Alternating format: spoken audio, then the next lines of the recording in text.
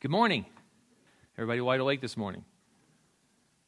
Or maybe not wide, narrowly awake? Narrowly awake. That's good. There's coffee in the back if you need it. Just saying.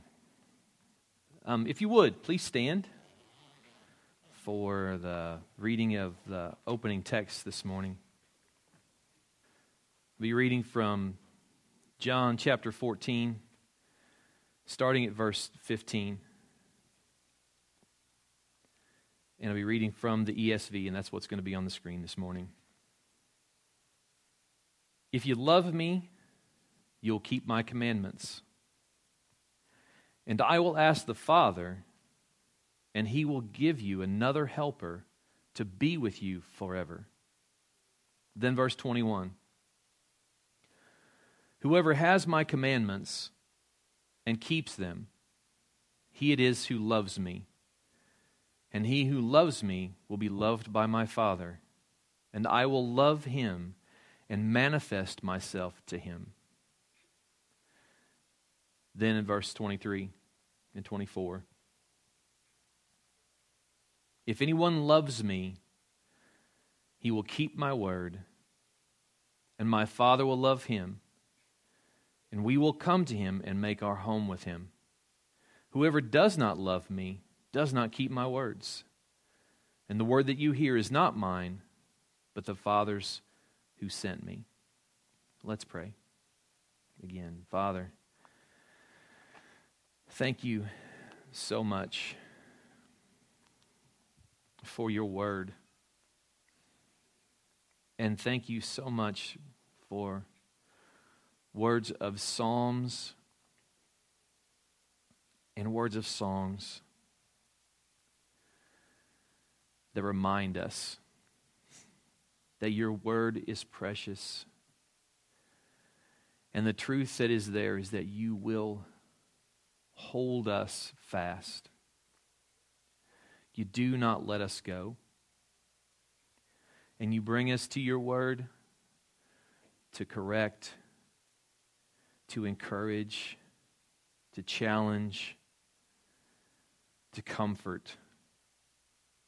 And I pray right now to do well, to do those things by the power of your Holy Spirit. Let your words be dominant. Let them be preeminent. Let them be before all things, in the middle of all things, and in the conclusion. And Father, I pray your blessings, your keeping on us in these moments for your glory. In Jesus' name, amen. You can be seated. So in bringing the scriptures back from last week, just here, these, I'm not going to ask you to put them up on the screen, Chase. I think you probably saw some that were on the sign as you rolled in this morning. If you love me, you will keep my commandments. And I will ask the Father, and he will give you another helper to be with you forever. Whoever has my commandments and keeps them, he it is who loves me. And he who loves me will be loved by my Father. And I will love him and manifest myself to him. If anyone loves me, he will keep my word, and my Father will love him, and we will come to him and make our home with him. Whoever does not love me does not keep my words, and the word that you hear is not mine, but the Father's who sent me. And it doesn't labor me to say those again and again and again, because Jesus used that repetition again and again and again. And why? Because it's important. Why? Because it's more than just foundational to Christ's ministry or the things that were to come in the New Testament. It's foundational from the beginning. In the beginning, God. And when he made all things, he made them to obey his design and his plans. And when it was finished, all that creation, He said it was very good. So it is very good when God's creation does what He says it should do. And it's very bad when His creation doesn't do what He says it should do. So these are the leading thoughts in, not just leading thoughts, they're running underneath everything about what it means to be a believer and follower of Christ, to obey His words, to obey the commands that He gave to us. Today, I want to share that if I would put a title on this, and I have, it's written here on the page, but it's Abiding in Christ. And that's what we're going to get to in these scriptures as we go forward. But there's two important points to connect last week's sermon to this week's. First point, love and obedience are inseparable in our relationship with Christ. Love and obedience are inseparable in our relationship with Christ. If someone says they love Jesus, but they're living in disobedience to what He has commanded, then they're either greatly deceived, they're either a false convert, or they're a victim of a false teacher, but deceived nonetheless. So they're either deceived, they're either greatly deceived, or they have created their own version of Christ to love. And that would be a false Christ. So I want to say it again. If someone says they love Jesus, but they are living in disobedience to what He's commanded, then they're either greatly deceived or they have created their own version of Christ to love, their own version of Christ to follow.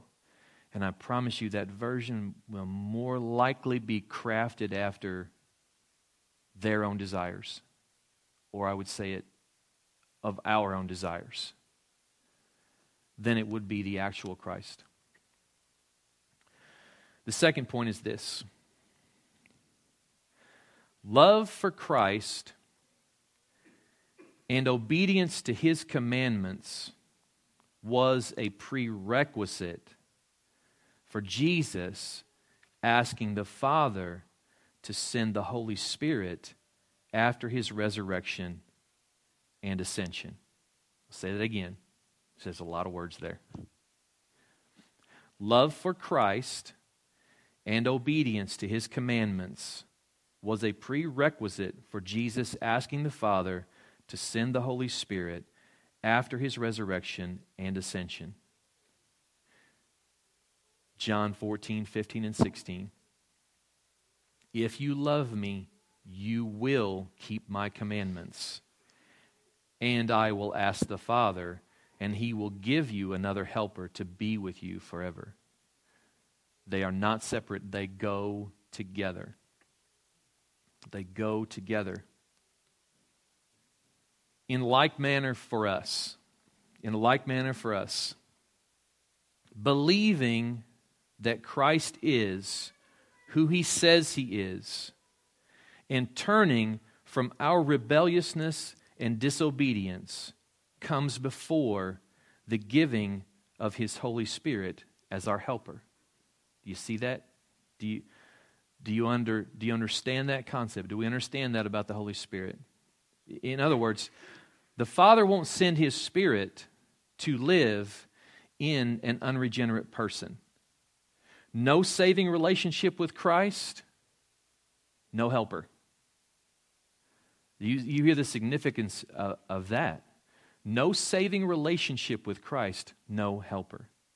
Now, that's not to say that the Holy Spirit is not completely active in that regenerative work, coming to us to be convicting and convincing of our sin, that we would come to know Christ.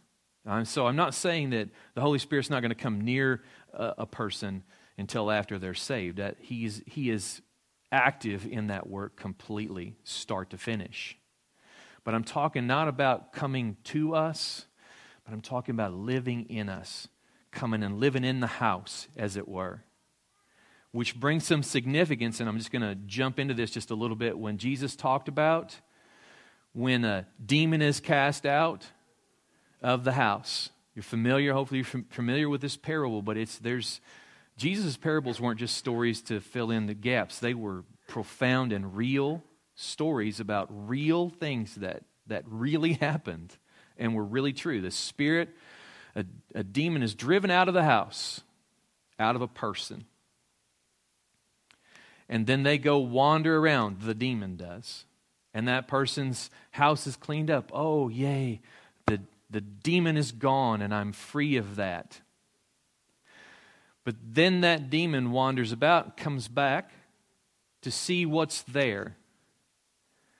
And if that house is not filled up with God, with Christ, with the Holy Spirit, 3 in 1, it's empty.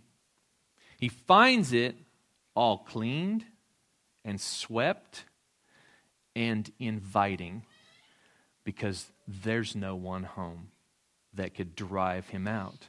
And he goes and gathers up 7 friends of the demonic and comes back, and they have a party and they tear that house up.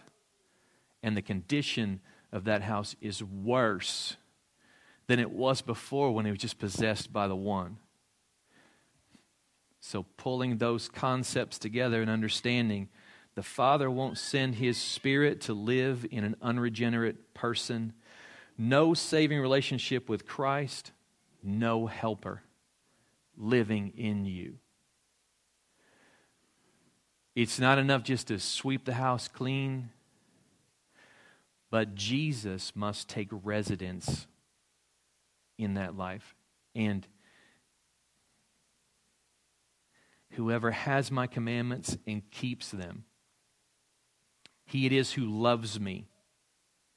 And he who loves me will be loved by my Father, and I will love him and manifest myself to him, make myself known to him. If anyone loves me, he will keep my word, and my Father will love him, and we will come to him and make our home with him. Whoever does not love me does not keep my words, and the words you hear is not mine, but the Father's who sent me. I will come, we will come and live in you. And so all the demons and all the darkness and all the sin driven out and the house swept clean. And then the new owners, who were the original owners, move into that space. So that when the enemy comes back and he's looking for an opportunity, someplace to hang out, someplace to wreak havoc, someplace to sow discord, destruction into a life, which is their purpose from the beginning, from the fall, from the outset. And comes back and doesn't just find somebody living in that house, but finds God Almighty living in that house. The Holy Spirit and Jesus Christ. Do you think for 1 minute he's going to try to go inside that house? There is a stronger man than he would ever be inside of that house. And the best that he could do is stand outside and throw rocks at the windows. The best he can do is just make noise outside and try to get us to look out at him, to give notice, to open the door, right? To give place, to open the door. Who's out here? Can I come in? Well, I don't know, maybe. No. Occupied. So the Father won't send His Spirit to live in an unregenerate person. No saving relationship with Christ means no helper. Similarly, a true believer, a believer's disobedience grieves the Spirit and quenches His work in us. And we understand what the helper, what the Holy Spirit is first and foremost from Jesus' mouth is helper. That's the first thing we hear. He is helper. And that's more than just someone to kind of assist and do things. No, it's much bigger. That power of helping is much bigger. It is a lifting. It is a keeping in check. You have a good helper. To have a good helper is someone who would come alongside you and not just observe, but be stepping in and saying, no, not that direction. No, that runs afoul of Scripture. That is contrary. These things you're about to do, what you're about to step, this is contrary to what the Word of God says. No, stop that there. No, stop right here. Stop right here. Well, look, nobody knows and nobody understands. I do. The Spirit will. The Spirit says, I do. I see that, and I will challenge that, and I will check that. That's a helper. Not just an observer who's just going to watch and go, wow, that's going to end poorly. You follow that path, that's going to end poorly. He is a helper of the greatest means. Bringing to mind, what did it say, what it says later in John, that He will bring to mind the things that I've said. He will remind you. He will remind me. He will remind us of the things that Jesus said so that we know and we understand these are the commands, these are the ways to go. This is what He wants us to do. This is how He wants us to live. And He brings that, and that is a help to us. It's like, okay, I know what to do and I know what's there. But He doesn't just leave it at, here's the information, but He also gives it's called, I've heard it called by preachers of old, an unction. It's sort of like that boost of, yeah, I know you know this, but do it. I know you understand. I know you have the words. They're engraved, I hope, engraved in the soft tissue of your heart, but do them. Come on, He's that kind of like, not just a cheerleader, not just a motivational speaker, but He's a helper in every sense of like, come on, let's go. I know you don't feel like it. I know that the opposition is there. The Word says there's be opposition. We'll get to it at some point. The world will hate you. Man will hate you, yes, but let's go. Do it anyway.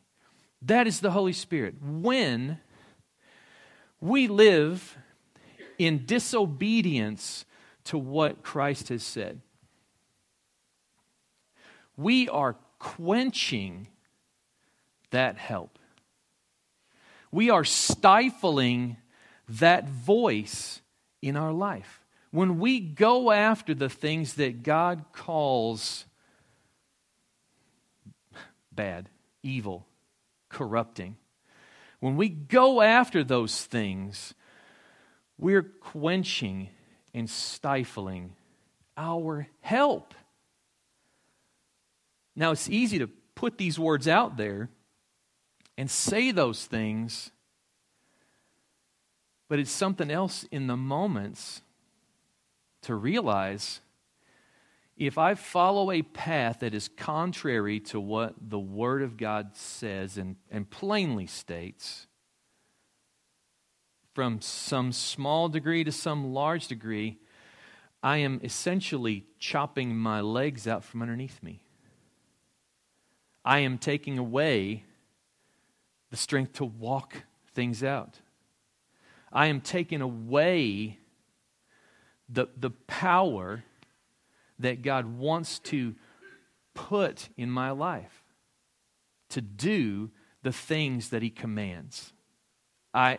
You understand the concept that if you have someone who's helping you carry a very heavy load, and as you're walking, carrying that load, if you would occasionally just throw salt in their eyes or put an obstacle out in front of them to trip over, that you're not just messing with something vague and obscure over there, you're tampering with the ability of that person to help you carry that load, right? You understand that concept if you're just carrying a load, doing something that involves a load. But not only that, but you're causing that load to drop, and you're going to drop that load as well. And that load will fall on you, and you will be hindered in moving that load. If we understand the load that we're moving is this life in accord with the word and will and the work of God. So if we do things, if we willfully open the door for things, if we willfully pursue things that are contrary to the Word of God, contrary to words of Christ, we're effectively limiting the helper's work. We are quenching the Spirit. We are quenching, stifling our helper. And it will fall on us. Galatians 5:16 through 26. But I say, walk by the Spirit, and you will not gratify the desires of the flesh. For the desires of the flesh are against the Spirit, and the desires of the Spirit are against the flesh. For these are opposed to each other, to keep you from doing the things you want to do. But if you are led by the Spirit, you are not under the law. And just to clarify, that does not mean you're above the law. What that means is, and in Christ, and by the power of the Holy Spirit, we're within the law. We are going to be obeying the law. Christ did not come to throw it away. He did not come to abolish it, but to fulfill it. And in Christ, then we are fulfilling. And in the flesh, we are not. We are not. We will not be fulfilling the law, living in the flesh. But if we are led by the Spirit, you're not under the law. Now the works of the flesh are evident. I dare say obvious. Yeah, obvious. Sexual immorality. You don't have to look very far. Like, you just don't have to look very far right now. You don't have to look very far to not see it named in churches and places. And you wonder. But that's another thing. Sexual immorality, impurity, sensuality, idolatry, sorcery, enmity, strife, jealousy, fits of anger, rivalries, dissensions, divisions, envy, drunkenness, orgies, and things like these. I warn you, as I warned you before, that those who do such things will not inherit the kingdom of God. And I just think to myself, and I'm just going to just pop this little deal out there.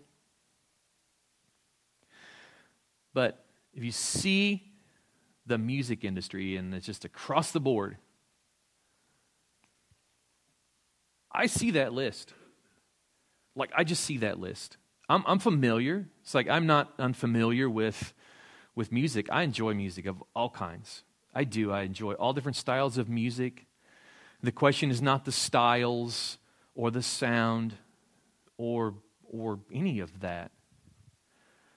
But the question is, or not really the question, the statement I'm making is that so much is just rife with, full of these things. Sexual immorality, impurity, sensuality, idolatry, sorcery, enmity, strife, jealousy, fits of anger, rivalries, dissensions, divisions, envy, drunkenness, orgies, and things like these. And if you want to step out of that a little bit and just look at the entertainment industry as a whole, like what is there to watch? Can we not say 358 channels and nothing to watch? Nothing's on. Oh, I'll just try this. Okay, 4 F-bombs in. I'm like, should I shut this off? Or do I dial that back to, okay, there's one. Strike one, you're out. I don't know. Can I not find a message, a story that says this without having to deal with all this? Do I do things without inviting this in? Well, it's the only choices that we have is here and there, Or you could buy like the thing that the Mormons put out, the Angel TV thing where, it filters that all out. To some movies, it's just like, wow, that 2-hour blockbuster was like 15 minutes long, And they cut out all the stuff, and it's like, well, I think there was a car chase, and then something blew up, and they all smiled and walked away. I don't know. But the fruit of the Spirit is love, joy, peace, patience, kindness, goodness, faithfulness, gentleness, self-control. Against such things, there is no law. To rephrase that just a tiny bit, it's like there's no laws against those things.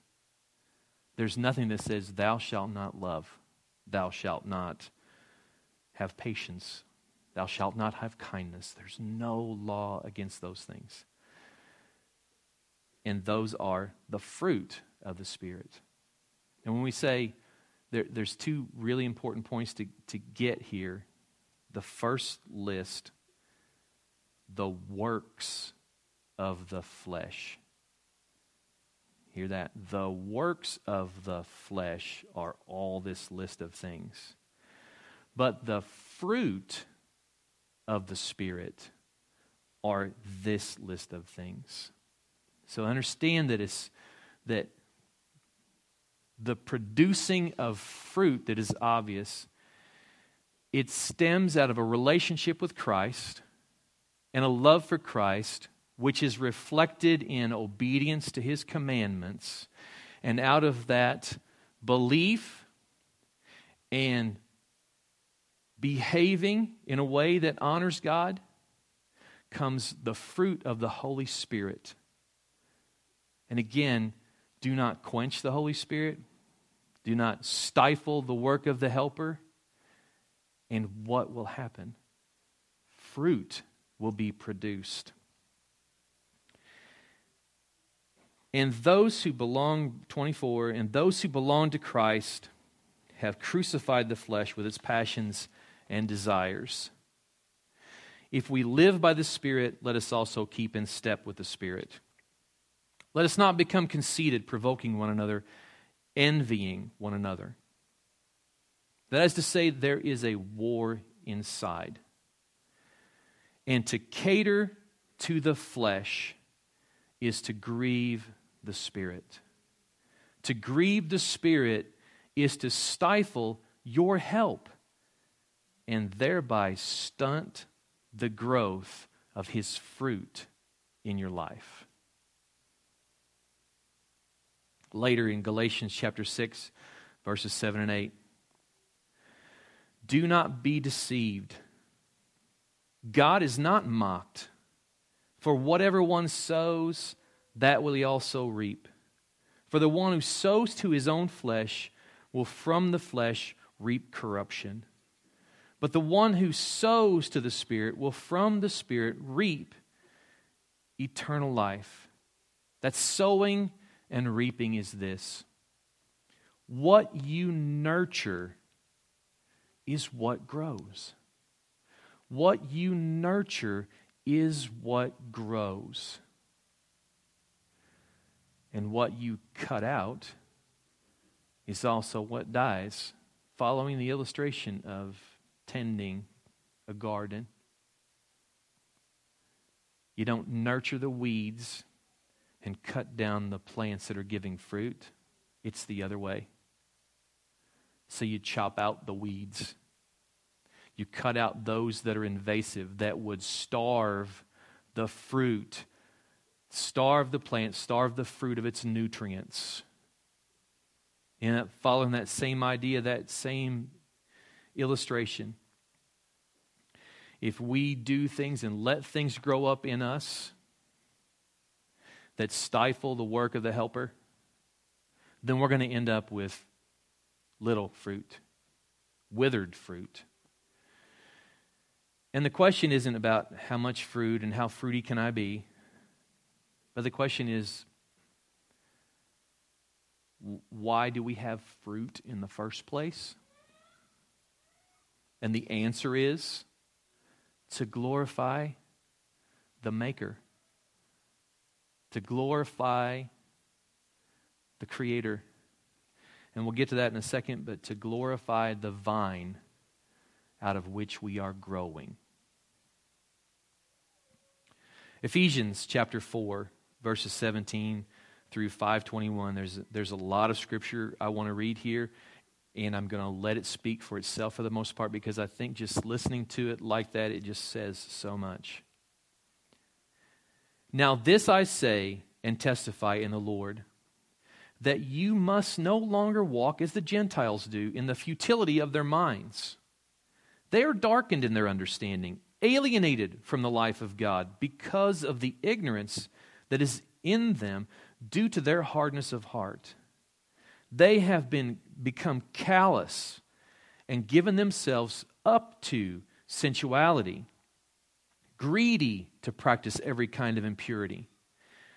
But that is not the way you learned Christ, assuming that you have heard about Him and were taught in Him as the truth is in Jesus, to put off your old self, which belongs to your former manner of life and is corrupt through deceitful desires, and to be renewed in the spirit of your minds, and to put on the new self, created after the likeness of God in true righteousness and holiness.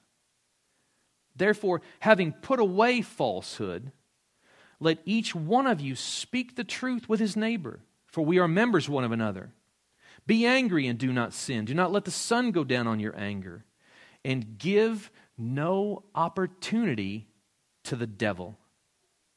Let the thief no longer steal, but rather let him labor, doing honest work with his own hands, so that he may have something to share with anyone in need. Let no corrupting talk come out of your mouths, but only such as is good for building up as fits the occasion, that it may give grace to those who hear. And all of those things aren't just for this building or with a crowd of brothers and sisters. It's for all time and everywhere.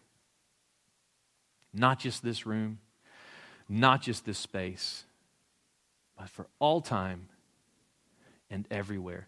I've heard it said, I love the phrase, all of Christ for all of life. And I say that to say that it's not just here and not just with us and in this place, but everywhere that we go. Verse 30. And do not grieve the Holy Spirit of God, by whom you were sealed for the day of redemption. Let all bitterness and wrath and anger and clamor and slander be put away from you, along with all malice. Be kind to one another, tender-hearted, forgiving one another, as God in Christ forgave you. Therefore, or by doing those things, by living that way, be imitators of God as beloved children, and walk in love as Christ loved us and gave Himself up for us, a fragrant offering and sacrifice to God. And again, but sexual immorality and all impurity or covetousness must not even be named among you, as is proper among saints. Let there be no filthiness, nor foolish talk, nor crude joking, which are out of place, but instead let there be thanksgiving. For you may be sure of this, that everyone who is sexually immoral or impure, or who is covetous, that is an idolater, has no inheritance in the kingdom of Christ and God. Let no one deceive you with empty words. For because of these things, the wrath of God comes upon the sons of disobedience. Therefore, this is really huge. Therefore, do not become partners with them. That doesn't mean you got to leave the world because there's going to be sinners in it. No, it's not about that. Paul had talked about that. So if you're going to get away from that, just leave the earth.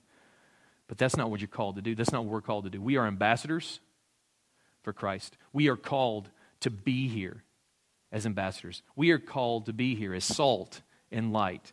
And salt and light to our own merit, to our own righteousness? No, to the righteousness of Christ, to the story of Christ, to the gospel. But it says, don't become partners with them. Don't join up, link arms, and go walking down the figurative street or literal street together, arm in arm, singing, "We are together," doing the things, and it might be kind of questionable, but I'm being loving. You can't hear the shiver in the recording, so I'm just telling you that's what happened.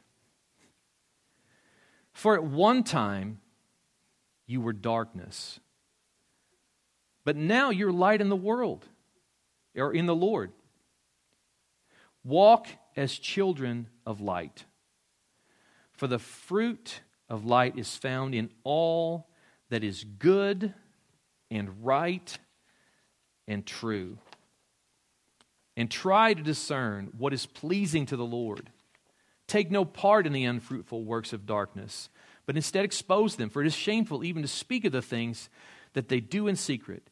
But when anything is exposed by the light, it becomes visible, for anything that becomes visible is light. Therefore it says, "Awake, O sleeper, and arise from the dead, and Christ will shine on you.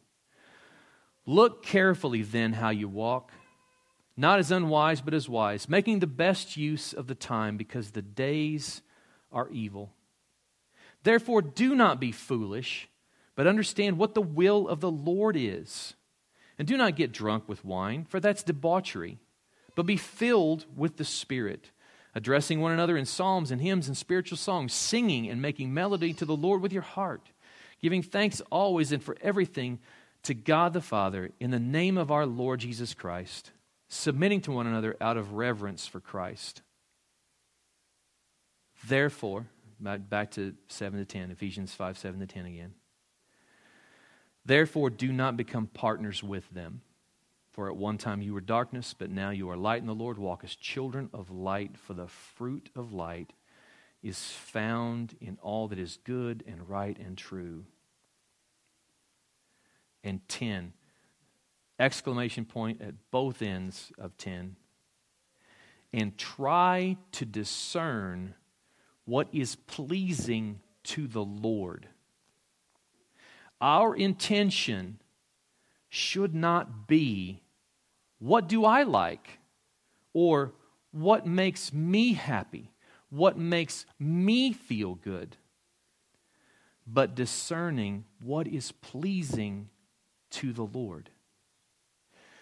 Now, in mentioning all this list of things and sexual immorality and impurity, and we can stand back and say, yeah, that's awful.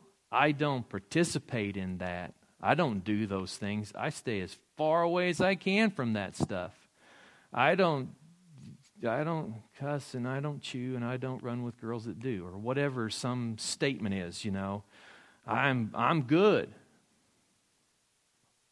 What do I listen to? Like, what do I watch?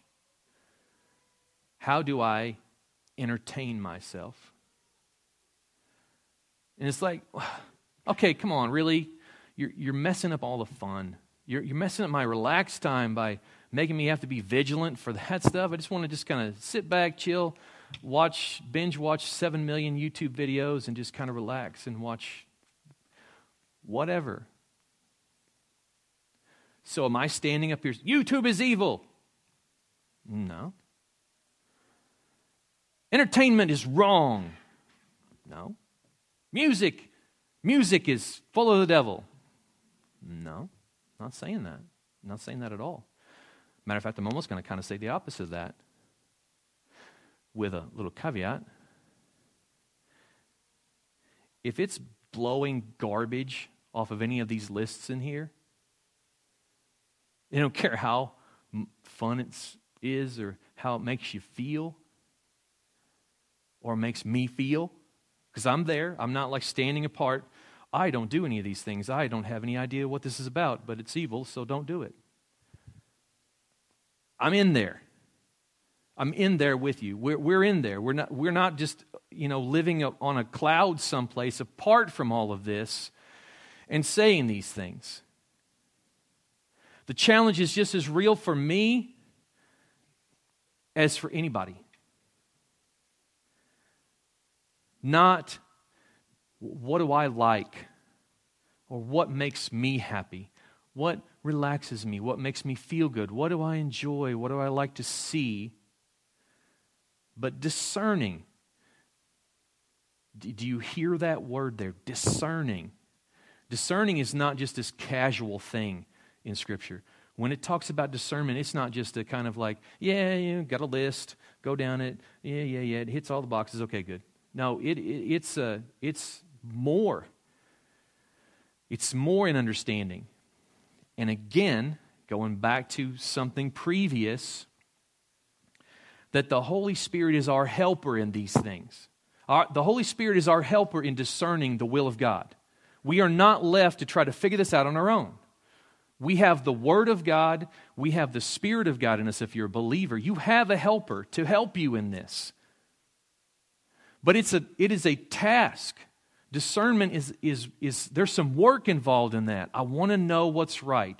I want to know, am I doing this just to satisfy the flesh, or am I doing this to be pleasing to the Lord? Like, is this pleasing to the Lord?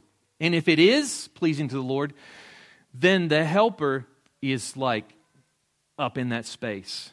I'm all about killing this sin in your life. I'm all about destroying the things on this list that play at your brain, because if they're dead, I have more room to work. And if I have more room to work in your life, the Holy Spirit has more room to work in our lives, the fruit that we will grow for His glory will be magnificent. Which brings us to abiding in Christ. John 15, 1 through 11.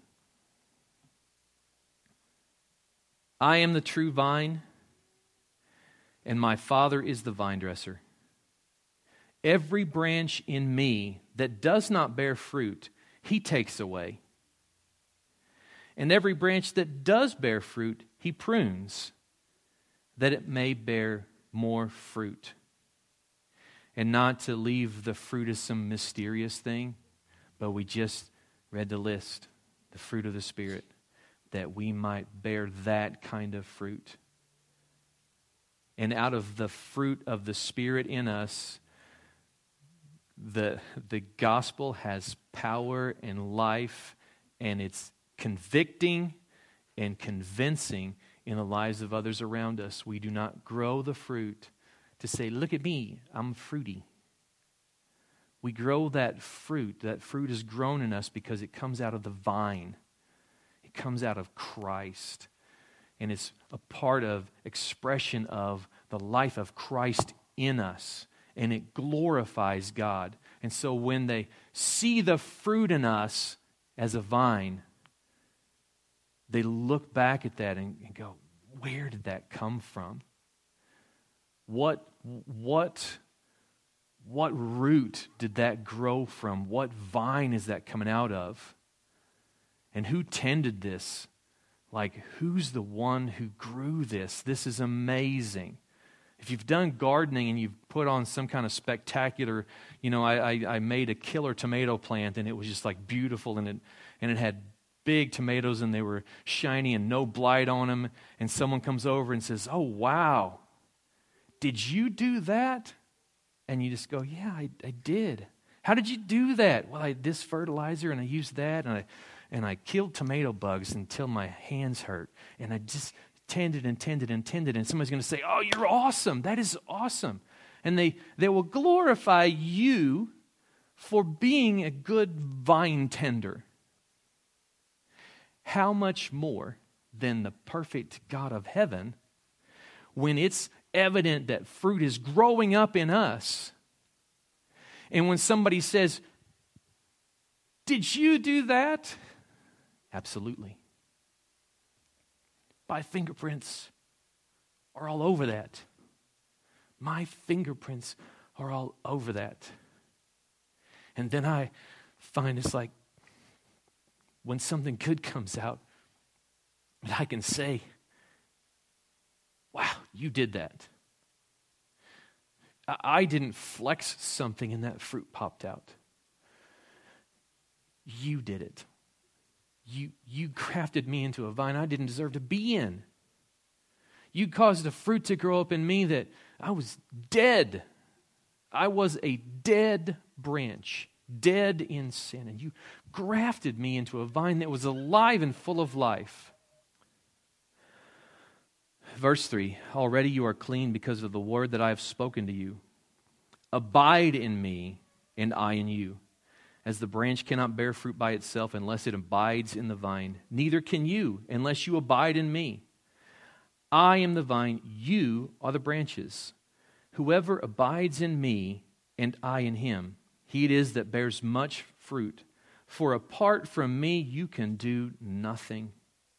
If anyone does not abide in me, he is thrown away like a branch and withers, and the branches are gathered, thrown into the fire, and burned.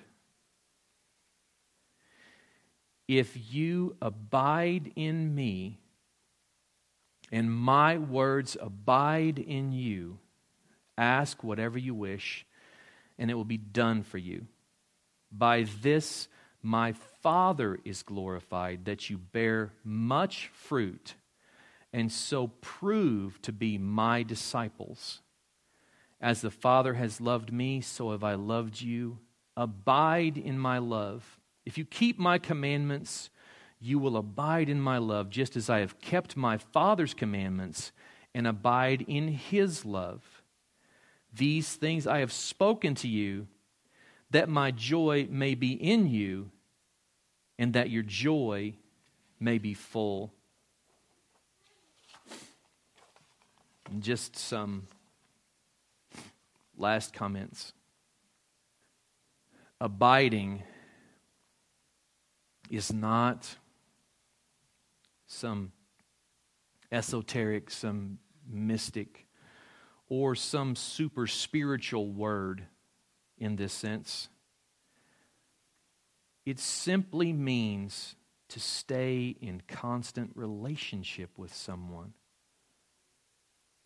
It simply means to stay in constant relationship with someone. This is a helpful Bible study note that I pulled out of my study Bible. And it said basically, abide in me means to continue in a daily, personal relationship with Jesus, characterized by trust, prayer, obedience, and joy. So I would say to that first, trust and prayer acknowledges what that verses back said before it. Without him, we can do nothing. Trust and prayer acknowledges that. Obedience sounds like your kingdom come, your will be done on earth as it is in heaven. Not my way, my way. Doing it my way got us to the fall. Doing what we thought was best, what we thought was right. And yes, we got the DNA running in us. It's in our lineage. It's in our heritage. It's back there. But it was, I will do it my way, the way I want to, got us separated from God and any help. But doing it his way, sounds like your kingdom come, your will be done on earth, right here, right now, where I live, in the spaces I walk in, for the whole of my life and the whole of our lives on earth as in heaven. And then joy flows naturally. Joy flows naturally out of a good and right relationship with God in Christ by the power of the Holy Spirit. Because the joy is a fruit of the Holy Spirit. Joy flows naturally out of a good and right relationship with God in Christ by the power of the Holy Spirit.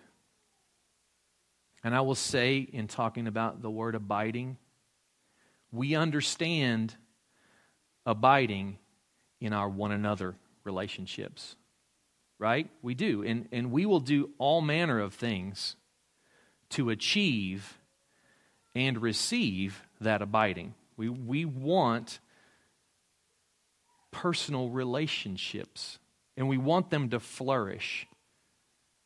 And sometimes that's turned to self, and I'll do anything to get that person to relate to me. I don't know, everybody that's married here probably dated at some point, and you would do anything to get that person to pay attention to you. You just would. Even lie, and that's awful. But it happens. Oh, Lord help us. But we'll do anything to get the attention. And then once we have it, to hold it, because we want the abiding. We want that constant relationship. And we want it to be good. And we'll pursue it. And we'll also hope it's pursuing us.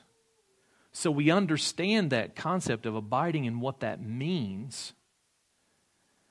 But in a bigger level, it flows out of something so much bigger, is that our heart does crave believers, Spirit of God, craving in you and through you constant relationship with God in Christ. The power of the Holy Spirit is moving and orchestrating and pushing and challenging to get everything out of the way so that that relationship is beautiful and singing. We want that abiding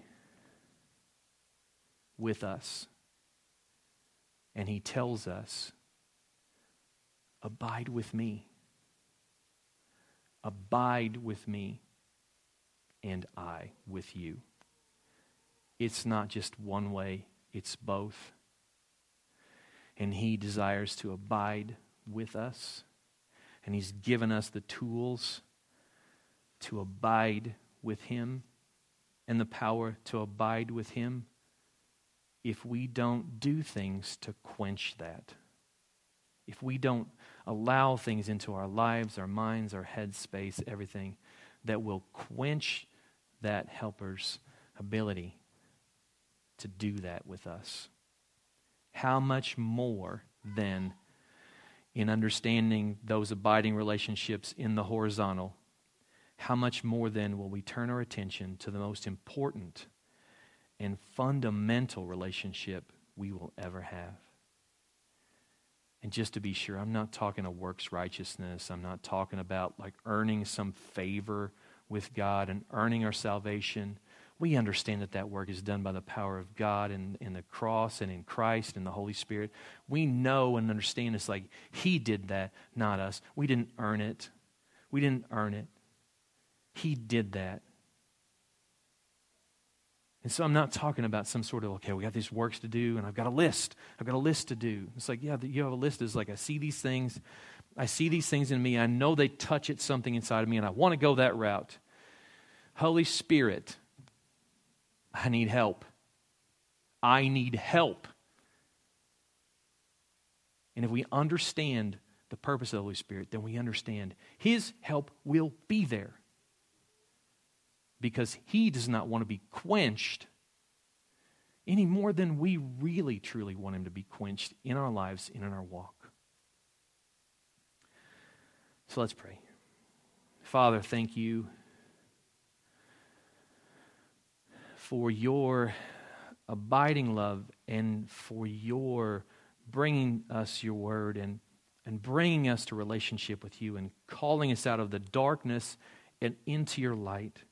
Thank you, Lord, for making of us something we could never be apart from you doing that work.